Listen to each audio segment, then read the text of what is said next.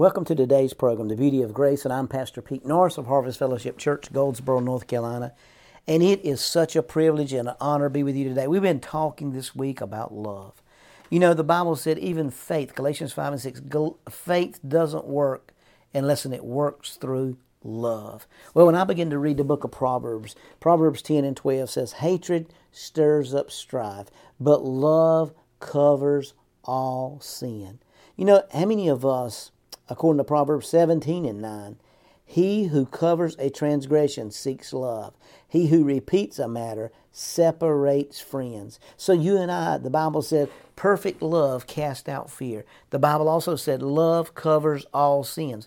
The Bible also says a multitude of sins are covered by love. So we see that hatred stirred up strife. Anytime there's strife involved in a relationship, anytime there's division involved in a relationship, it is not birthed on love. It's always birthed on the flesh. You know, Galatians 6 and 1 is very powerful scripture, and it says this, brethren, if a man is overtaken in transgress, you who are spiritual, restore such as one in the spirit of gentleness, considering yourself, lest you also be tempted. Bear one another's burdens, and so fulfill the law of Christ. Now, what's the law of Christ? The royal law of Christ, according to James, is perfect love. So you and I are walking in love. When a brother falls or stumbles, we need to restore them back spiritually, and we do that by gentleness and meekness and temperance, by the fruit of the Spirit.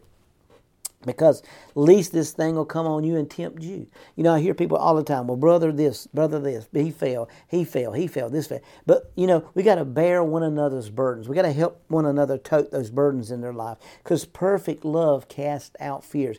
Perfect love doesn't sit around and talk about other people's problems. So as we bear one another's burdens, we're fulfilling the law of Christ. And what a powerful revelation that is. You know, Philippians 2, 1 through 5 says this, therefore, if there is any consolation in Christ, if any comfort of love, if any fellowship of the Spirit, any affection and mercy, fulfill my joy by being like-minded, having the same love, being of one accord and of one mind. Let nothing be done through selfish ambition or conceit, but in lowliness of mind, let each esteem others better than themselves. Now think about that a minute. I hear people say all the time, you know, Pastor, I just treat people fair.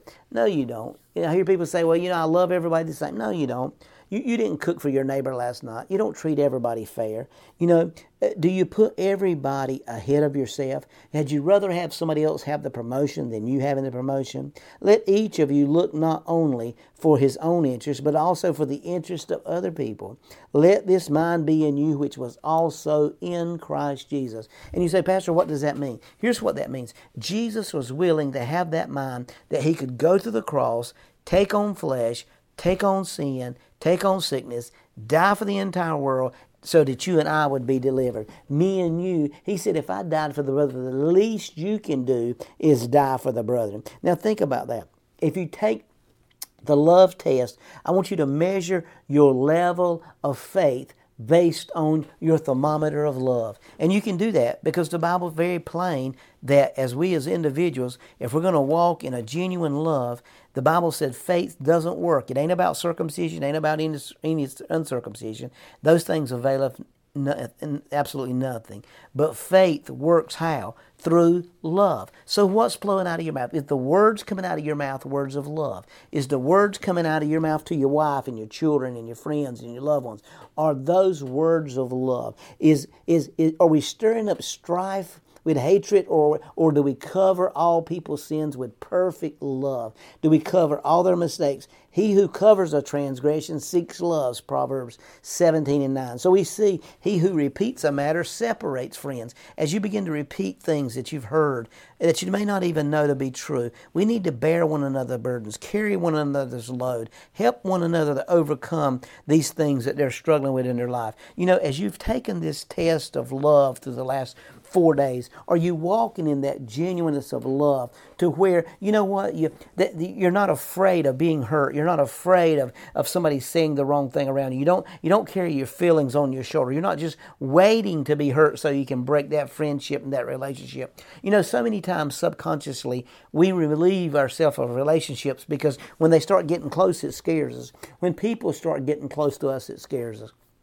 We've got to realize that that is a fear, and simultaneously perfect love will remove that fear to where we can walk in a genuine place with the Holy Spirit to a point that we realize that no matter what, we have to walk in that love, and we have to trust people. We have to respect people. We have to lift up and encourage people. And when people fall short, instead of talking about them, we need to encourage them and lift them up and exalt them and build that relationship to a point that we can stand and persevere through the powers of the enemy and the powers of darkness. See, you got to understand, as we walk in love, but love covers all sins. That's the beauty of grace.